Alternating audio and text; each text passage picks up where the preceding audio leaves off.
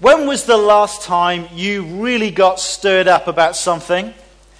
So much so that you thought, I've got to do something. I've got to change something. I've got to step in. When was the last time you felt that? As I was looking at the children this morning, I remembered that actually this is a sort of an everyday occurrence for parents, isn't it? God has so beautifully designed that sweet little baby with a voice that when it starts crying, you can actually sort of hold it off for maybe, 5 minutes, and then it just eats into your soul. It just gets somewhere inside you. Oh, I've got to do something. I've got to, and obviously do it because you love the wee bairn and you want him to do well, but also you want to get some peace. I was stirred up to action the other day as I saw water pouring down from one of the light fittings as one of my dear children was showering upstairs. You can't just sit there and let that go. You've got to do something, haven't you? You're stirred to action. This is not good. It's not supposed to come out of light fittings. Last year it was extraordinary, wasn't it, to see the whole nation stirred up about the independence referendum. I've never seen anything like it. Dog walkers talking in the park about the various policies of yes and no. It was an extraordinary thing. I had friends who've never done anything in politics suddenly start going around knocking on doors and handing in leaflets because they were so passionate either for yes or for no. They got stirred up. So when was the last time you got really stirred up about something so you thought, I've got to do something? I believe this is a time where we as a church need to be stirred up. I believe that God is calling us to fresh engagement in His work. To be stirred up, to give ourselves to the work of the Lord, to seek first His kingdom and His priorities. I really think we're at a crucial time in Scottish history, and I think it is a time that this church needs to be stirred up. And that's really why we've been looking at this book of Haggai. Because in it we see how God has stirred up the hearts of people in the past. We live in a time of great spiritual need. And Christian churches are in rapid decline. David Robertson blogged this week about the statistics released by the Church of Scotland in their Blue Book ahead of their May General Assembly, and you can read it online. And this is what David said in his blog. Not one presbytery in the Church of Scotland saw growth last year. Looking over the last 10 years, the decline is accelerating, not decreasing. The Church of Scotland is declining by a higher percentage each year. The church is losing the equivalent of around 40 churches per year. 16,000 members per year, 879 elders per year, 25 ministers per year net. For every person who becomes a member of the Church of Scotland by profession of faith in Christ, 10 existing members die. The Church of Scotland is literally dying. End quote. That is the story of our national church. And so it is time for Bible churches to get stirred up to positive action. Last week we began looking at the book of Haggai, and the time period is 520 BC. The place is Jerusalem. These were refugees returning to their lands, having been deported and exiled from their territory over 60 years before, and their land was absolutely destroyed by the Babylonian Empire. And after 60 plus years of living in Babylon as immigrants, a group of about 50,000 people returned to a devastated country, to a ruined capital, to a pitiful economy, in order to rebuild their lives and to rebuild their nation. And central to their way of life was the worship of God, centered on the temple, a place that gave expression to their relationship with God, that symbolized God's presence amongst His people. But that had also been totally destroyed, and it lay in ruins. And so key objective was to rebuild the temple, known as God's house. And these were very impressive people. They'd uprooted their lives, they'd come across the desert, they'd come back to this devastated country to rebuild, and they wanted to make a difference with their lives. They'd been stirred up enough to try and make a difference. They'd given much money and resources to make this project happen. Turn with me to the book of Ezra to begin with, and you'll find that on page 475 in the church Bibles. Let's look at Ezra chapter 2 that records the history of this. Page 475 in the church Bibles. If you look at verse 68 of chapter 2. When they arrived at the house of the Lord in Jerusalem, some of the heads of the families gave freewill offerings towards the rebuilding of the house of God in its site. According to their ability, they gave to the treasury for this work 61,000 drachmas of gold, 5,000 minas of silver, and 100 priestly garments. I know you're thinking, how much is a drachma? Well, that's equivalent to about 500 kilograms of gold. It's quite a bit of gold, isn't it? About 17 million quid on today's gold markets, I believe. 3 tons of silver, that is another handy million, I think. And with that, they were able to hire masons and carpenters. If you look over at chapter 3 and verse 10. When the builders laid the foundation of the temple of the Lord, the priests in their vestments and with trumpets, and the Levites, the sons of Asaph, with cymbals, took their places to praise the Lord as prescribed by David, king of Israel. With praise and thanksgiving they sang to the Lord. He is good. His love to Israel endures forever. And all the people gave a great shout of praise to the Lord because the foundation stone of the Lord was laid. But many of the older priests and Levites and family heads who had seen the former temple wept aloud when they saw the foundations of this temple being laid, while many others shouted for joy. No one could distinguish the sound of shouts of joy from the sound of weeping, because the people made so much noise and the sound was heard far away. What a day. What a noisy day. Shouts of joy, great weeping and wailing at all that had been lost. Shouts of joy at what had been restarted. We'll read on in the book of Ezra, and you're going to see how opposition grew, setbacks increased, and the whole thing grinds to a stop. And nothing happened for about 12 years. 12 years, they just got on with their lives, building their businesses back up, rebuilding their lives and their homes. And that's when God stirred them up. Let's turn to the book of Haggai. He stirred them up through Haggai, the prophet.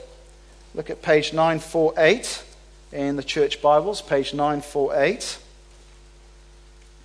And last week we saw that through Haggai, the prophet, God challenged their excuses for their inactivity. And they were urged to consider the focus of their lives. And they were called back to make God their number one priority. So look at chapter 1, verse 7 and 8. This is what the Lord Almighty says. Give careful thought to your ways. Go up into the mountains and bring down timber and build the house, so that I may take pleasure in it and be honored, says the Lord. And so on the 21st of September, 520 BC, the leaders and the people were stirred up by God and they restarted the work. 21st of September.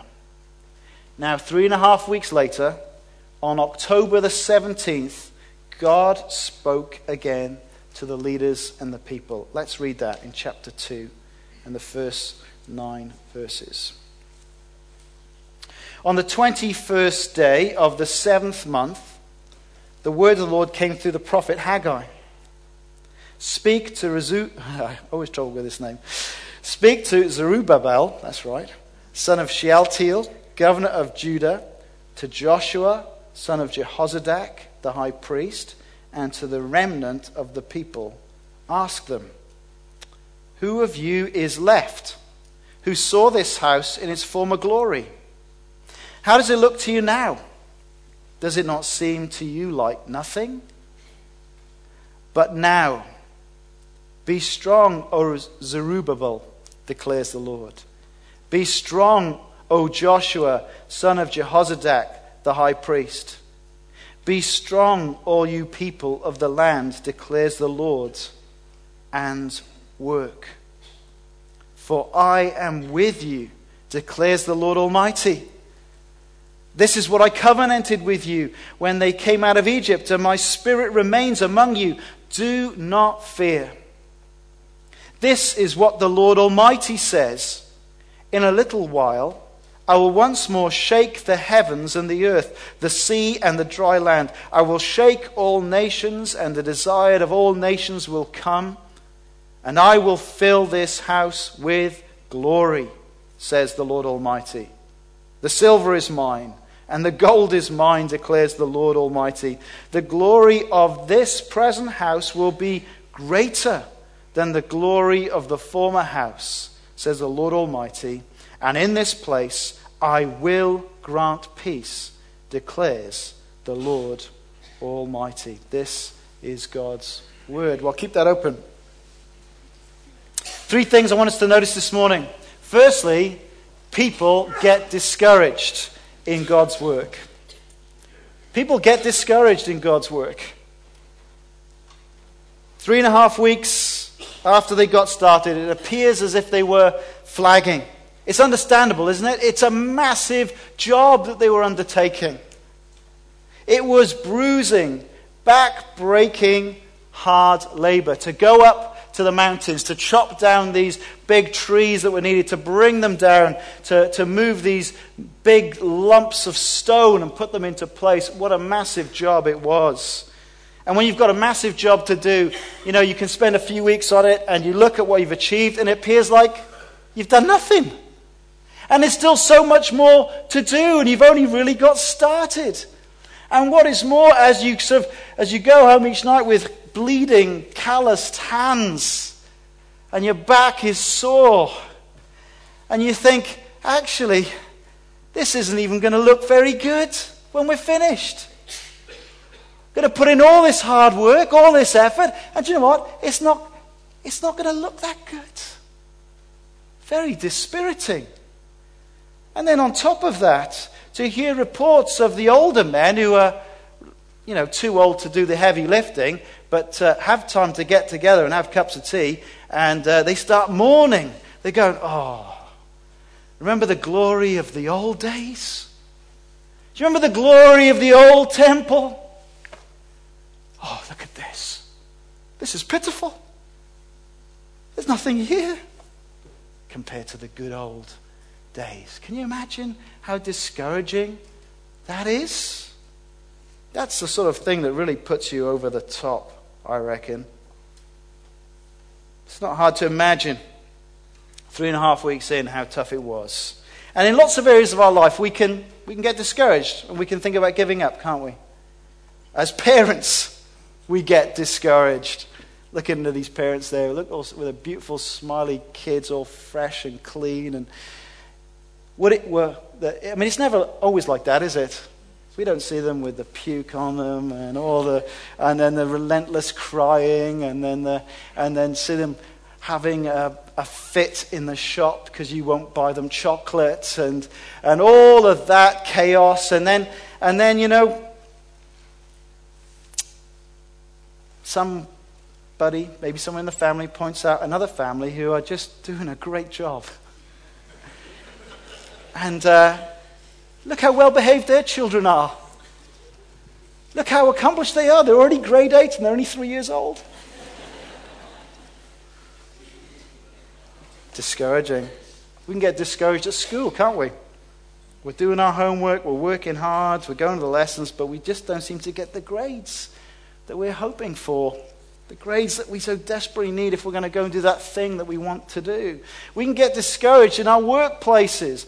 And when we go in there, we're trying our best, but our boss, he just keeps criticizing us. He just keeps giving me a hard time. My colleagues are just a nightmare. I feel miserable at work. I just feel like I'm going to give up. We get discouraged like that. It happens to us, doesn't it? It happens in church life. We can be working hard as ministry leaders, as Sunday school teachers, as a deacon, as an elder. And while you're seeing some fruit, it's not what you hope for. And when you look at the need, the opportunity, the hundreds of thousands, you think, well, what is this achieving? And some well-meaning soul comes along and tells you about this brilliant church somewhere else where they're doing a really great job. And they've got thousands coming to everything, and they're seeing hundreds getting saved. Oh, that's good to know. And then some other older saint comes and tells you about the good old days when the place was full morning and evening. People queued up outside. It was overflowing. Oh, that sounds great. Or worst of all, someone thinks it'd be a real blessing to you to pass on criticisms from grumbling anonymous people who've never talked to you directly. People do get discouraged in God's work, don't they? And if you're here today feeling any of that, I've got some great news to you, because the Lord wants to encourage you today. The Lord wants to encourage us today. Notice the realism of God who brings out their fears into the open. Verse 2. Speak to Zerubbabel, son of Shealtiel, governor of Judah, to Joshua, son of Jehozadak, the high priest, and to the remnant of the people. Ask them, who of you is left who saw this house in its former glory? How does it look to you now? Does it not seem to you like nothing? He sort of brings out what people have been thinking out into the open. This is the realism of God. Of course, given the vast wealth of the nation under King Solomon, the temple that he built was a very impressive building. It was filled with silver and gold. It was filled with fine masonry and the best of wood.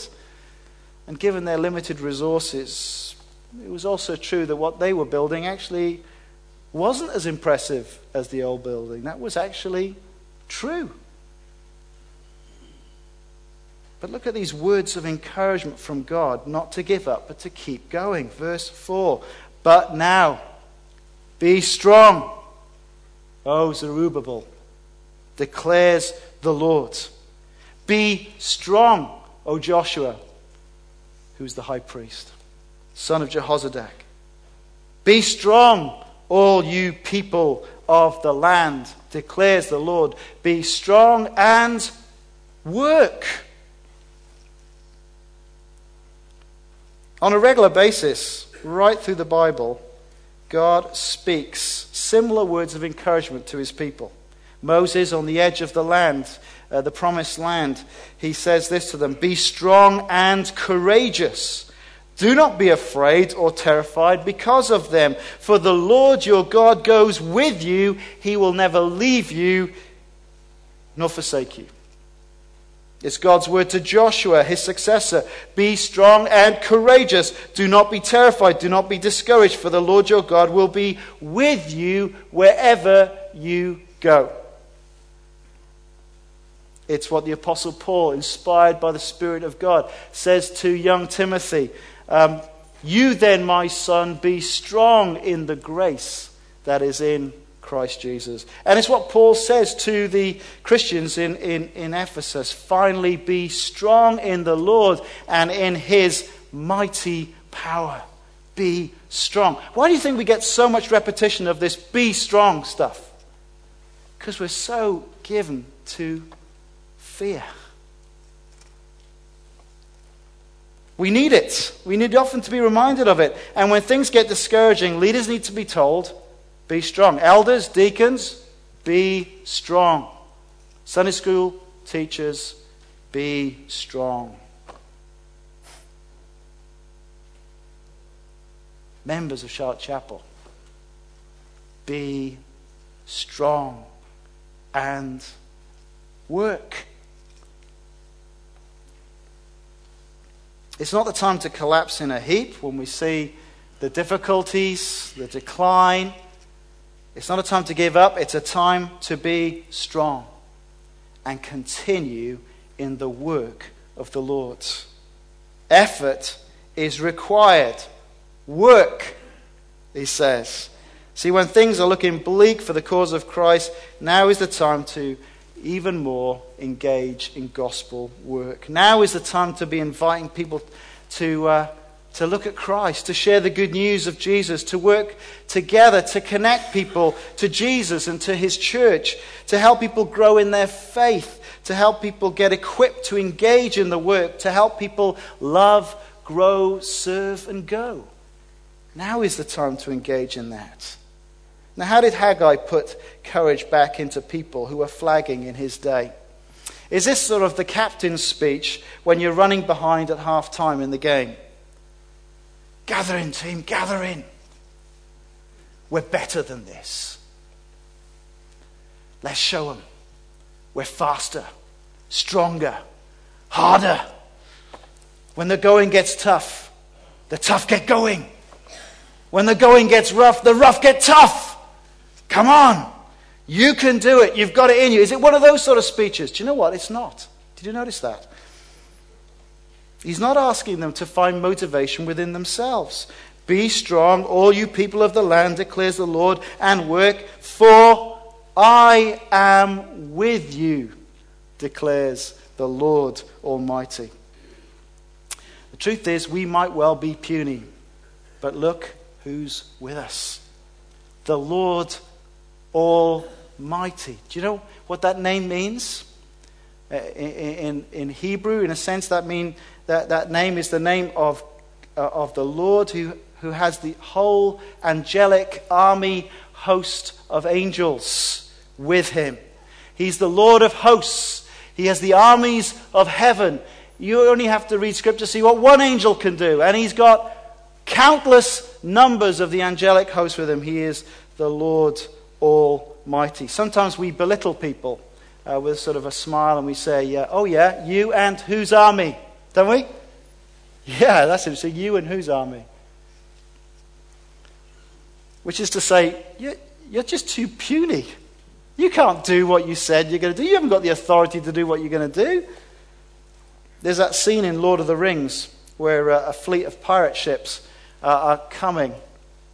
And they're on the shore. There are three people. There's a man, there's a dwarf, and an elf. This only works for you if you like Lord of the Rings, I know. But I can see people smiling at me. And the pirate ships are commanded, turn around and go back. And they pay no attention. And the three from the shore say, prepare to be boarded. And the pirate captain says, boarded? You and whose army? At which point this spiritual army that was previously unseen rushes from behind them and swarms all over them, and they are totally defeated. How can we be strong and work when we're so limited and puny? Well, because the Lord Almighty is with us. That's the point. What an encouragement to us as a church. The Apostle Paul said to the church in Philippi, continue to work out your salvation with fear and trembling, for it is God who works in you to will and to act according to his good purpose. The Lord is with us. See, one of our problems is that we look around and we see a work or a situation and it just looks unimpressive to our eyes. It makes us do the wrong judgment. We think, well, God's not with us. Look how pitiful this is. It doesn't look impressive. But that's exactly what they were facing. It didn't look much after 3.5 weeks of work. But so God encourages them. He says, don't see just merely what's in front of you. I am with you. In fact, I've promised to be with you all along. He covenanted it. Verse 5. This is what I covenanted with you when you came out of Egypt, and my spirit remains among you. Do not fear. Now, my New Testament covenant Christian friends, can we ever doubt the commitment of God to us, who sent his one and only Son to die in our place? The Lord Jesus sought to cement this in his disciples' hearts and minds in their final meal together on that Passover night, breaking bread. He gave it to them saying, take, eat, this is my body broken for you. And then they handed around that cup of wine. This is my blood of the new covenant. Drink it in remembrance of me. He has covenanted to be with us, his blood-bought people. We should be in no doubt that the Lord Almighty is with us. He's poured out his Holy Spirit on the church at Pentecost. His Spirit is with us and remains with us. And so we should not give way to fear. We have every reason to be strong and what? Just checking, you with me? Be strong and? Be strong and? Work. Was that work? Did you say work? Be strong and? Oh, courageous, that's true. Be strong and courageous and? Work. There we are. We got it in. That's good. Be strong and courageous. That's true. Courageous was also in there too. Well done. It's good that you're smarter than me. Last month, we were at the funeral of Shiona's gran, Eunice MacDonald. And we heard stories about her life that we'd not heard before. She married a much older man. He was a veteran of the First World War. He was injured in the Battle of Somme. And so consequently, she was a widow for as many years as she was married to him. And during those latter years, she was involved with the Prison Christian Fellowship, regularly visiting Perth Prison to spend time with the prisoners and to share some of the hope and encouragement that we can have from the Lord Jesus Christ. Now, Colin Cuthbert spoke at the funeral, and he told the story of the day that he was on the visiting team with old Eunice, as everybody knew her, as she was known in the prison. And he remembers the day that old Eunice, who as an older woman had a stooped back, and clinging to old Eunice's arm was blind May, who played the keyboard. And so Colin had the keyboard under one arm, and he's holding a bag of, some drinks and goodies, some buns in the other for the guys who come to the Prison Christian Fellowship. And they're sort of staggering from the outer gate across the sterile area towards the inner gate with old Eunice and blind May. And he saw a police wagon come in, and the policeman just look at them with complete disbelief at what on earth these old shuffling people were doing. And as he went past, Colin Cuthbert called out to him, "Don't you worry, my man. This is God's victorious army."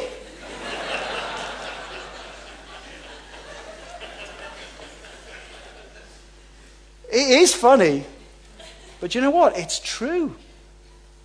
It was true.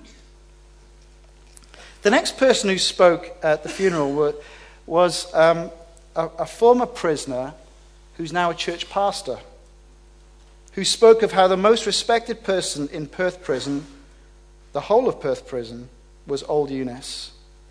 A Glasgow gang leader effectively was the boss amongst the prisoners. And if anyone tried to go along to the prison fellowship and tried to interrupt old Eunice, they never did it again. And Gary spoke of how his lifeline while at prison was old Eunice, who visited him every single week, gave him a Tunnocks tea cake, a cup of tea, a listening ear, and then prayed with him. What can a little old lady do in a prison with hardened criminals? Well, if she goes in as a Christian with the Lord Almighty, quite a lot. She's part of Christ's victorious army. But there's a second encouragement here to be strong and work, and it's in verses 6 to 9. Yes, if they look back to Solomon's temple, their own building didn't look very impressive, but God not only reminds them of his presence in the present, but of a glorious future that is ahead of them if they continue to press on with their work. Look at verse 6. This is what the Lord Almighty says, "In a little while I will once more shake the heavens and the earth, the sea and the dry land. I will shake all nations, and the desired of all nations will come. And I will fill this house with glory, says the Lord Almighty."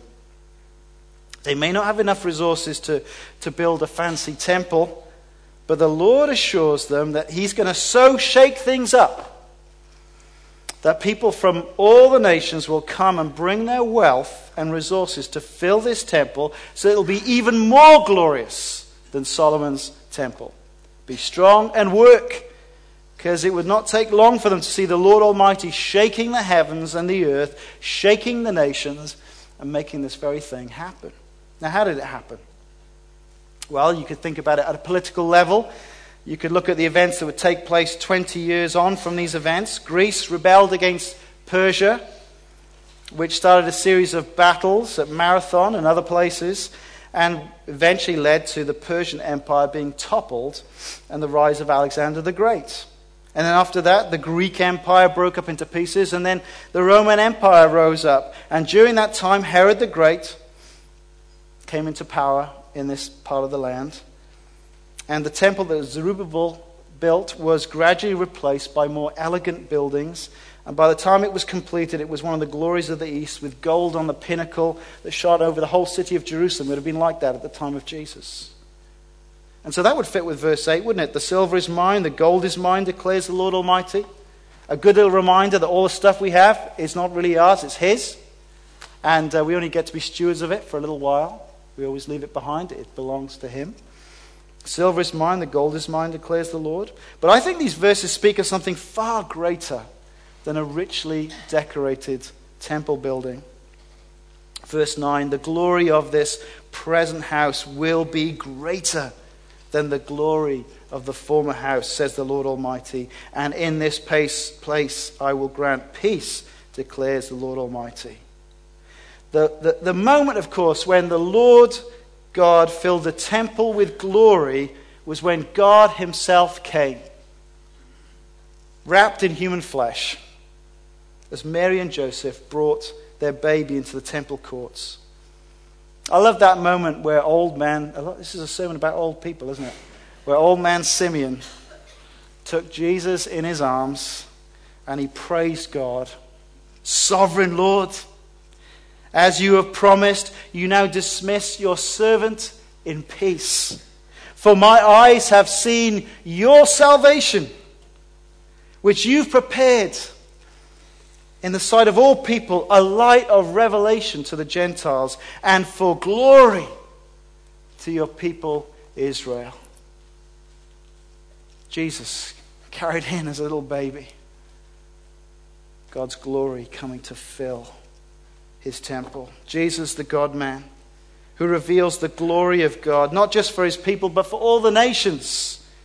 And this good news of Jesus, the Savior, who died in the place of sinners and who rose. When that is proclaimed, and when people put their trust in Him, they receive pardon and peace. And they become part of an ever-growing, glorious, spiritual temple of worshippers. You know, as people have engaged in the work of the Lord to spread His gospel throughout the world, people from Africa and Asia and America and Polynesia and Australia and Europe, they submit their lives and their gifts and their money and their resources at the feet of King Jesus. Are you part of His kingdom? Have you submitted your life to King Jesus? Have you received pardon for your sins? If it's not true of you today, why not do it today? Put your trust in Him today. Come and speak to me at the end. Speak to someone you know is a Christian to help you to do that. It is the most glorious thing. Have you become a worshipper of the God and Father of our Lord Jesus Christ?